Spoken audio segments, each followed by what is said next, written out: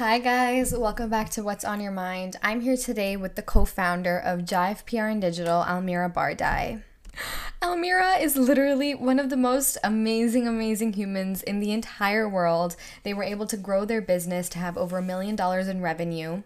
So not only do you hear her tips and tricks, but we talk and have an open, honest conversation about relationships, money, and even mindset. So because we just got into such a great flow, there's actually going to be a part 2 this coming Thursday where we just elaborate on everything and talk about so much more. So don't forget to come back and listen to that. But I really hope you guys enjoy this episode, and don't forget to leave the podcast a rating and review on Apple Podcasts. Enjoy.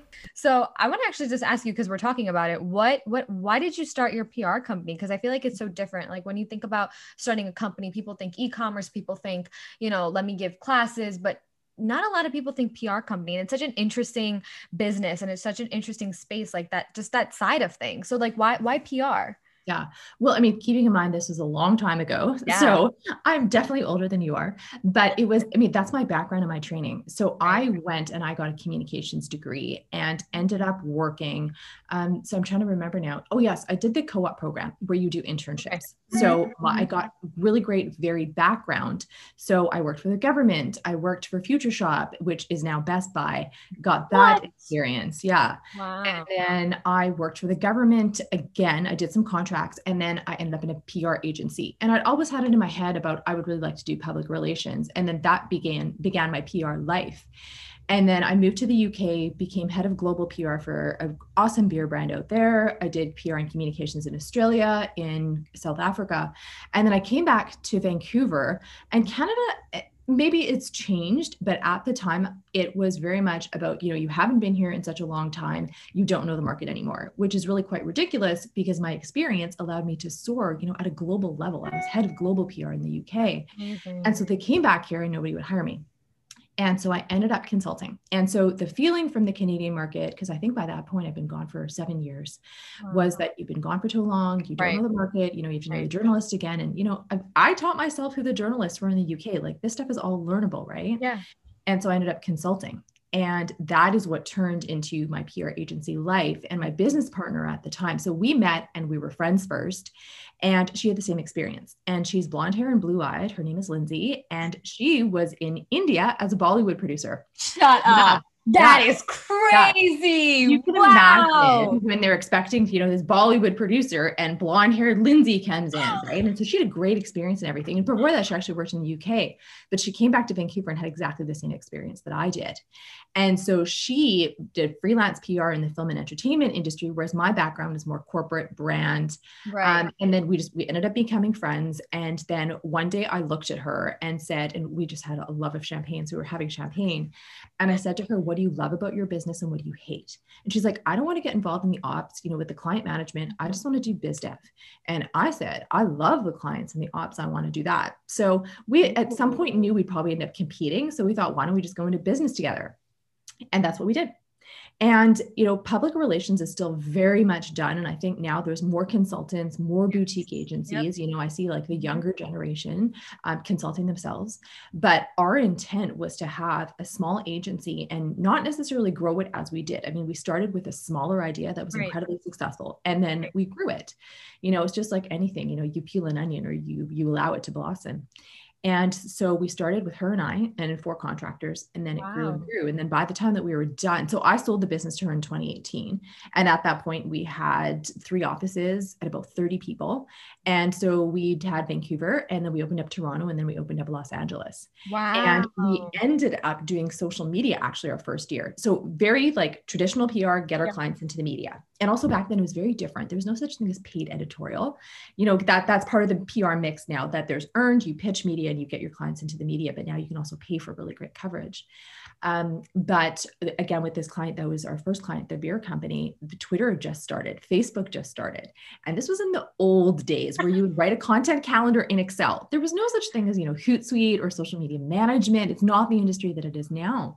And so we started offering social media, and it's become so entwined in terms of public relations, social media, again, engaging with audiences and influencers, and how do you do it from all of these social platforms? But none of that existed back then. It started to exist when we started the business in 2009, and the industry has just changed so much. Yeah. Yeah. So I want, if for anybody who doesn't know PR is, what PR is and what you do. Why don't, because I feel like, I mean, my generation, I feel like if you're in the influencer space or if you're interested in like becoming a creator, maybe you know what PR stands for, but I know that a lot of people probably don't know what it is. So why don't you give us a little bit of a rundown? So back in my day, so I'm 43. And so public relations, when I first started, was about getting your clients in the media and working with journalists. Okay. And, there's things about proactive public relations where you pitch your story. And so we are the people who have the contacts or make the contacts at the journalists. So in the media industry, and we make the contacts, have those relationships where the client then hires us to take their story out to the media. That's proactive public relations. But then of course, there's the reactive stuff where there's a crisis happening or, whatever's happening out in the world, you're managing it or responding to it. And that is the very like traditional sense of what PR is. And then now there's something called the PESO model, PESO, and that is integrated communications and really what it's evolved to. So it's really looking at, this ecosystem, if you will, of what are the things that fall under the PR wheelhouse. And so yes, earned media, as we call it, which is pitching the media, getting them to cover it for free. But there's also the paid media, like I said, and that's typically when you buy its native content, where you actually buy the story, work with the publication to put together, get them to interview your client, put together a really great story. What I love about that is that you can actually control the message, and you're guaranteed the placement. But it's not to say that it's ever going to be advertisement-like, right? It has to be a story. It has to be of interest. Yes. But through there, if it's a digital story, you can put in trackable codes, you can see the conversions. Like that's the beauty of what digital marketing has brought into it. And again, going back to the PESO model that I was talking about, how it's so integrated, is that you now look at your story and you look at all like the legs of it, the fingers of it, and say, okay, I've got my earned media, I've got my paid media. How am I going to take the story on social media? What's going to be my Instagram content? Can I do reels from this? Am I going to do polls maybe? Am I going to do Facebook? Can I take this across LinkedIn? What is the CEO like? Is there a campaign that's or an element that the CEO is going to say that we can do for use it for his content? Maybe it is a business transformation and we should be doing some CEO thought leadership and doing long form articles for Entrepreneur Magazine or things like that. Is there a podcast that we can bring into it? Okay, now let's talk about digital marketing. If we're launching something, what does the paid part of it look like? Is there display? Are we doing social media ads, right? What about owned platforms, which is our own website, our blog? What are we saying there? So it's really, really holistic in what it's come into and where PR gets to play. We're not doing all of these pieces ourselves. You'll bring in digital marketing people and, especially a paid ad specialist like that. Those jobs did not even exist in my time, right? But again, it's like, how are we getting that story out? How are we storytelling? And then of course, using influencers to be part of that campaign, because for your generation, that's what the most important thing is. Although I have to say, my new favorite influencers are actually, what do they call them? I can't remember what the name is, but they're actually elderly influencers. So people in their 70s. Yeah. There's a bunch of them that are in their 70s and they are so stylish. Most of them are fashion style. It's brilliant. And they've just jumped onto it. Yeah. I wish I could remember what they're calling them, but there's influencers of every type now. And it's really cool to get to play in these spaces with all of these stories, right? Yes. And I think that sometimes I wonder, there's all these cool jobs that you just don't see because it's like the behind the scenes. And, for your job, you may see the influencer side and you may see what maybe their sponsorship, but where does that come from, right? That comes from you and that's your space. And so just seeing how many things go into actually creating a story and creating something is so, amazing to see because you just never think to put those pieces together. It's wow, it's a lot of pieces. It's not just two people. It's it's a lot.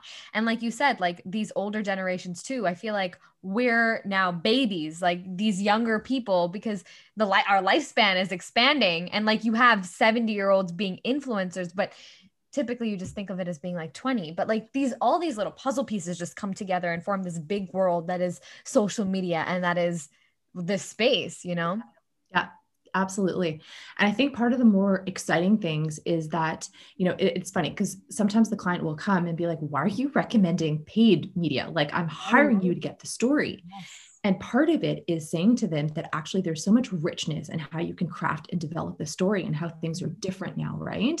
So our job has changed that much to be able to take that step back and be like, how are we telling, crafting, getting it out there? And especially, so one of my clients, it's Netcoins, which is a cryptocurrency exchange. Oh, wow. and which is so cool to be a part That's of at the very time right cool. now. Yeah. But crypto hasn't had the best reputation, and especially in Vancouver, we've had two, or no, it was one here and one was in Toronto, two exchanges that were Ponzi schemes, and so the fear, and I think also Canadians are also just generally more conservatives, so the fear is around crypto, but yet there's tons of opportunity, Yeah. obviously. So we actually did a paid campaign as part of our earned pieces because we were guaranteed coverage. It allowed us to carry those messages of trust, a credible exchange. How do we position all of this? So there's so many tools that we now have in our toolbox.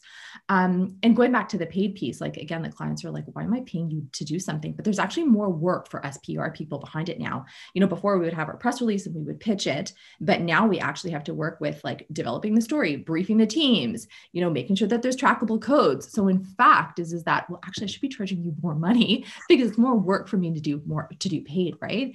Again, it's become a really fascinating industry now as to all the things that you can do. So you touched on before, or you touched on before, how it's changed so much since you started.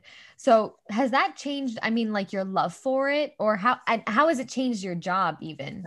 Yeah.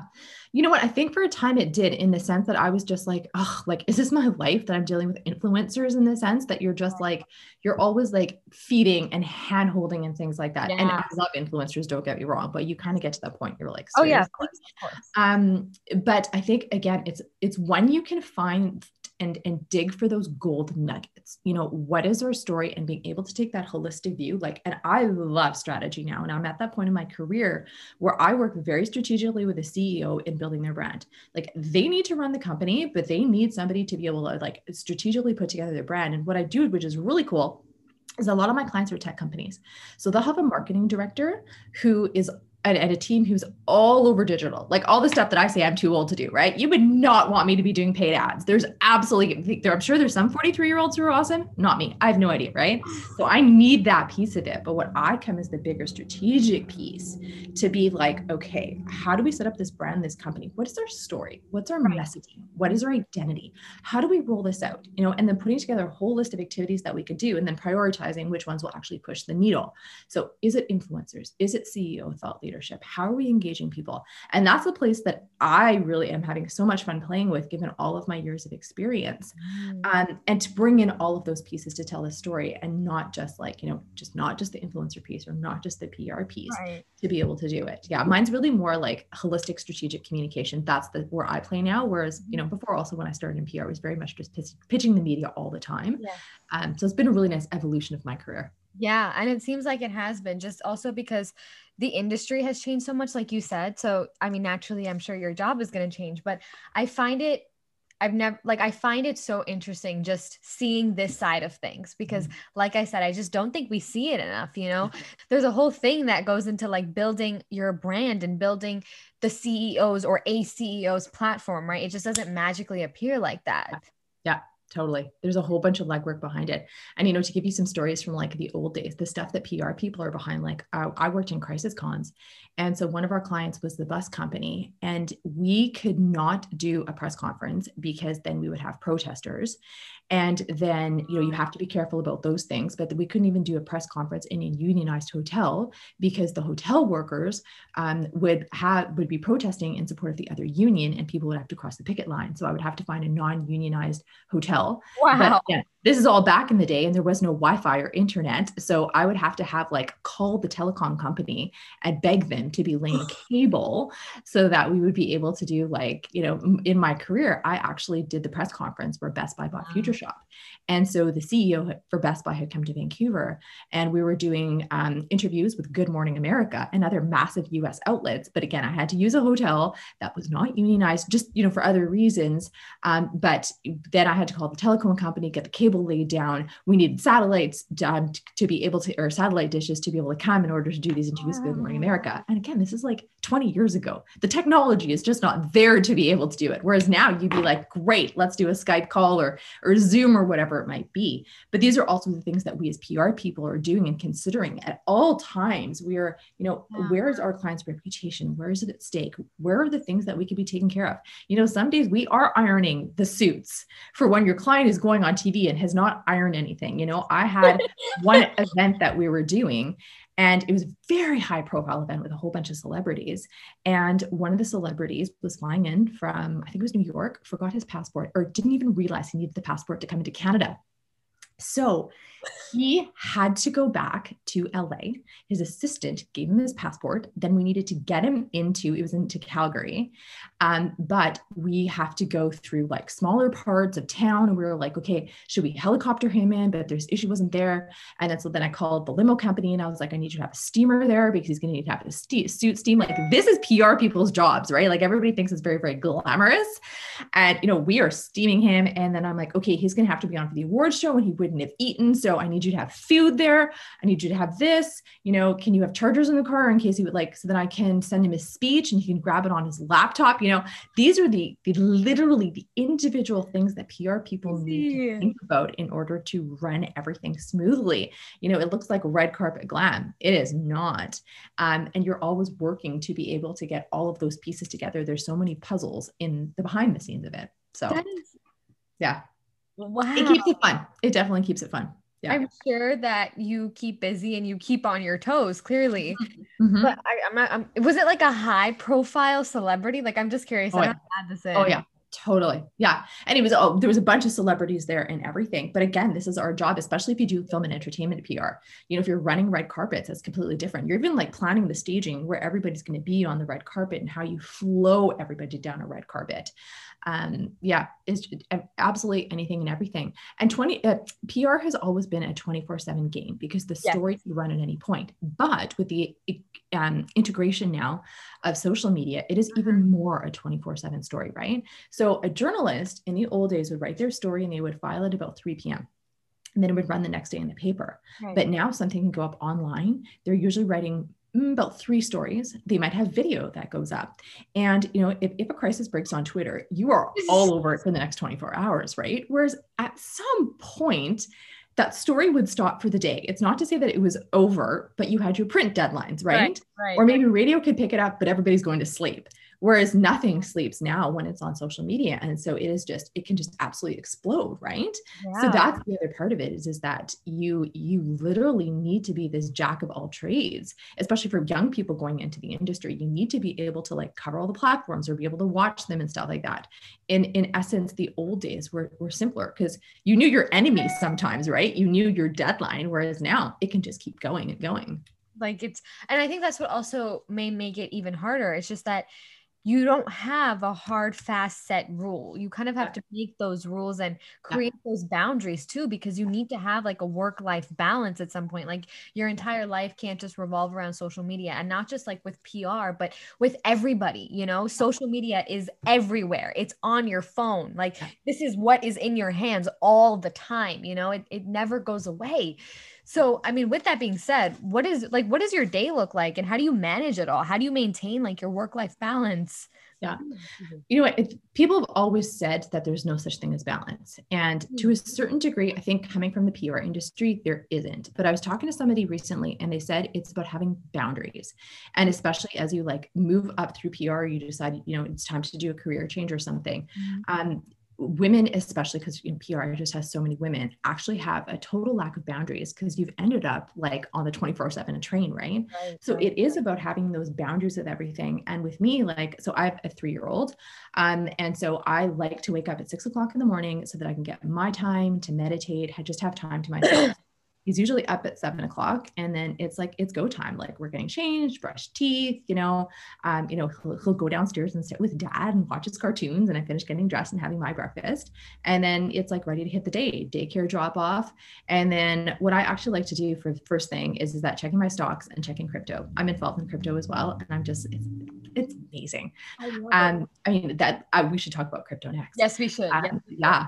And then it's like right into my day. And also what I keep with balance is that I work out. I go work out 4 days a week. I have a trainer. Health has become really, really important to me, especially as I get older. And I think that, if my generation is expected to live to 100, what do I want 80, 90, 100 to look like, right? I mean, they're going to take away my driver's license at 90. But I don't want to be in a retirement home. you know, I want to be having a great time with my friends, but Yeah, you know, partying it up. I want to be in the best health. And so it's actually become really, really important to me that I'm just of the best health. And then, yeah, dealing with my clients, that's the biggest thing. I do consulting. I work with the CEOs. I'm working on programs, planning programs. If I need to, I might pitch media, but I do have a team behind me. And so that's the work that they do. Yeah. Checking in with my team. I've got a social media person who handles my own social media. And then, you know, again, as part of my health, I really want to cook. So trying to cook at least a couple of times a week, you know, just that's where the balancing and the juggling all comes in. Yes. And then 4:30, I am done. 4:30, 4:45, done. Pick up Matai from daycare, and then it's mom time. And then, and then it's family time as well. Like we'll play with Matai, and then it's bedtime for Matai, and then I get my time back in the evening. I'm totally into personal development, self-development. So I do a whole bunch of courses through Mind Valley. I'm obsessed with Mind Valley. Yes. Oh my gosh. Yeah. Oh my gosh. I'm doing an energy medicine one right now with Donna Eden. Yeah, it's really interesting. So I did that. I've done some money ones. I think that there's a lot of issues, especially around women and money. And then reading. So yeah, that's my day. And then I meditate twice a day. I do Ziva meditation. Wow. And so 20-minute sittings. So yeah, so it's a really, really full day for sure. Like by the end of the day, like I'm good. Yes. But yeah. And then just, you know, just try and manage and balance all of it. But it feels good. It feels right. And on Fridays, I teach yoga. So that's where I do. Okay. So that's Friday mornings. Yeah. I always say, like, I mean, okay, I know everybody always says it, but moms are really superheroes. Like, I don't know what I would do without my mom. Like, I truly don't. And, you know, I see the way she gets up really early, this whole thing. And then she has a full-time job. There's just so much going on. Yeah. And just prioritizing your health as well. And just the people around you, their health as well is also super important. And also focusing on like your hobbies, like you said, yoga, crypto, stocks. I love it. So good. Yeah. You know, I mean, moms are amazing, but like, of course we shouldn't like forget the dads. And I think also one of the things, especially as a boy mom, that I've realized is that we are raising our girls to be amazing. But what about the boys, right? We mustn't forget them. And I think everybody thinks that the boys get the world handed to them. In a sense, they do, and girls are still fighting for their place. But there is, and I see it, there's even an imbalance where the girls are like so ultra powerful that the boys are kind of like where do I fit in? How do I find my place? Mm-hmm. And, you know, it goes back to, you know, you read so many articles about girls' education in countries like Afghanistan, where they're getting so much support and all of these wonderful things. And I mean, partially it's because the girls couldn't go to school, but the boys are being left to be educated in madrasas, which are run by terrorists. So you think about, you know, you can't just be educating the girls, you have to be able to educate the boys as well, because that's how we're going to be improving civil society and politics and all of the repercussions and the implications around that. We can't vet our boys. And, you know, we can't be talking about how there's toxic masculinity, about their toxic masculine culture. If we're changing female culture, we need to be changing male culture as well, right? That's the world that I want my son to live in. Yeah. And I think that's a really refreshing point of view to see, because everybody does talk about like empowering women. And I do believe like, it's just, there's been so much inequality and injustice towards us for hundreds and hundreds of years. So I'm really glad. Thousands and millions. Thousands and millions of years, right? And so it's really nice to see women rising up. But I also don't think that it should, like you said, come at the expense of men and boys, because if then it's just like there's still an imbalance. Yeah. Like head scratching, because we don't want, especially like being women and having like that motherly instinct, you don't want to benefit for yourself just at the expense of someone else, right? It has to be a balance, you know. Everybody should be educated. It shouldn't be one or the other. Yeah, it should be everybody. And I mean I know. So, I mean, that's what I'm really passionate about is not just women's equality. It's about everybody. And I mean, all groups. I mean, if this year has taught us anything, right? We all look back and like, what does equality look like? What does empowerment look like? You know, what is true equality? And you can't have equality without dismantling the systems. And, you know, that's going to take a while, but I mean, I think we're hopefully, knock on wood, I think we're finally there. And, you know, you and I were talking about crypto, and when you look at money and financial systems, that's a whole other bag, right? There's I mean, it's not my favorite book, but it's called The Bitcoin Standard. And it's by an economist who talks about the history of money. And the idea behind Bitcoin is that it's sound money that's not controlled by a central bank. Because I don't know if it's the US or the Canadian government, I'm sure it means all of them, but they recently printed $1 trillion. So your grandchildren are going to be paying for COVID, right? When you put that much money out there. So Right. at what point do you have strong money and strong finance? And then also there's only 15% of women who are investing in crypto. So that means that there's 85% out there who are not doing anything. And, everybody talks about how it's the biggest like wealth changer, generational changer for women is cryptocurrency. And I do believe it is because like, it's funny, people find it so volatile. Whereas I guess because I play in it's daily is that I actually find the volatility understandable. Whereas I'm trying to understand the stock market. But here's an opportunity for women to be able to get in on wealth. And that's the biggest thing for them. I saw this Instagram thing the other day and I loved it. And it said, women with lots of money have more choices and louder voices. And I was like, I love that. I love it. I mean, I hate it, but I wish it wasn't the case, but it is the case, Yeah. And so I want to ask you, how do you think that the world is going to change in the next few years with cryptocurrency becoming more prevalent and wealth, financial literacy becoming more available, maybe not to everybody, but just in general, and people like you talking about it, like the people who hear this are going to be interested in it now, right? So how do you think the world is going to change in the next few years? I don't know. And people even just ask about like the industry and nobody could predict COVID. So I think that's what it goes down to is that I don't know what the world is going to look like because so much has been upended and changed. And, I was talking to a girlfriend of mine yesterday and saying that we were so sucked into technology before COVID. Yes. And it's finally allowed us to put our phones down and all of those things. But we're also seeing technology become more helpful because of COVID. So I don't know, everything is a give and take. Are we going to finally be like, we get to connect and people are going to be so excited to see each other once everybody's fully vaccinated and spend all this time together? Or are we still going to be on a phone or maybe there's a third space? And maybe that's the answer is that it's none of the old, it's none of this new. It is a beautiful combination of whatever we had and taking all the best pieces, but I was so, inspired at the beginning of COVID, seeing everybody helping each other out. People couldn't get food or, we're wealthy and now having to go to food banks and things like that. But it seems like it's tapered off. I felt like there was so much hope at the beginning of COVID. Ironically, there was so much hope. I don't know if it's lasted. And so that's where I don't know where we're heading to because I don't know what will last or what will come out of it. There's been so much good. Will it stay? Will Black Lives Matter and anti-racism be there a year from now? Or is it something that we're just giving lip service to? Are we going to continue to see Black men killed or just jogging and all of those things? So I think until that stuff happens, which is not going to be immediate, I do think that there's good change happening. I would like to see the good change continue and being able to see the impact of that. What do you hope to see in the future? And like we were talking about before, what do you want the world that your son lives in looks like? To be a more equitable place and honestly, just a more kind place. It really doesn't take time to be kind.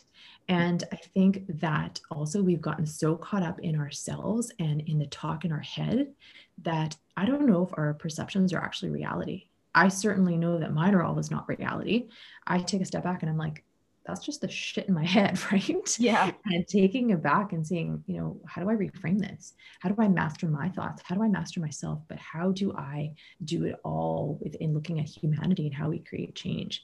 That's the piece that I want is that, what they say is that if you want change, you be the change that you want to see in the world. And that's the piece that I hope that people can continue to do it because we can't keep doing what we've been doing, like the Amazon or other issues in climate change. We can't just keep having this lip service. Wow. So if we can all just create change and choose kindness, it's really simple. Just choose kindness. Choose to be nice. Yes, like it's not that hard. It's not that hard to smile when you see somebody. It's not that hard to say thank you when somebody holds the door. And I feel like it's a lot easier to make the bad decision, like it may not, okay, maybe some people are naturally nice, but it's because that's where they grew up and it didn't come like that. Like nobody's born with that. You have to develop it, right? Or at least that's what I think. I don't know, but it's a lot easier said than done. And I think that it all really starts within us. And in order to improve our society and improve our world, like we're literally not going to live if we continue on like that. And it really does start with just being nice. Yeah, it really does. It's really that simple. And I think, you know, I was talking to another friend of mine and we were talking about how do you act in a relationship? And she's like, well, I think about it. How would I talk to my boss like this? No. So why would I choose to talk to my significant other like this? And I think there's so much learnings for all of us, you know, but it's a bit of a struggle because you want to be your authentic self. And I was talking to one of my coaches. Again, I do so much coaching. I have so many coaches. And she was saying, how can you say this in your most elegant way and your most elegant self? And that was so powerful to me because everybody always says, Almira, you're so elegant. But I'm not elegant when I'm giving feedback. Right? How do I continue to do that? Right. So what is something you learned from that coach? What is a way that you elegantly deliver? You know what? Just say it nicely. How does it land? Thinking about how does it land? And again, like I have no filter and you don't have to, this isn't just my partner saying bye to me. He's headed out. Oh yes. But how does it, again, because you would think if you were going to give feedback to your employee, you would think about, okay, you know, you probably sit down, write it out, think about it, practice it. Right. Do we do any practicing when we talk to our family members? No, we're like, right? Right. You're just like, you're giving it to them. Yes. And we don't do any thinking that when we are talking to our parents, talking to our significant others, whereas you put so much effort into being your best self at work. Like, where did that come from? Why are we not trained to be better human beings? Right. And that's what I think about is that, and especially like with my son, because he's 3 and it's just like, he just moves all the time. And sometimes just my lack of patience, I'm like, right. Just sit down, kid. But it's just like, you know, Dr. Shefali talks about the pause. Yes. Just taking that pause. And I'm not perfect with the pause at any means. Like my tongue is like, there's some moments, but how do you bring that into the rest of relationship and all of the other things? Right.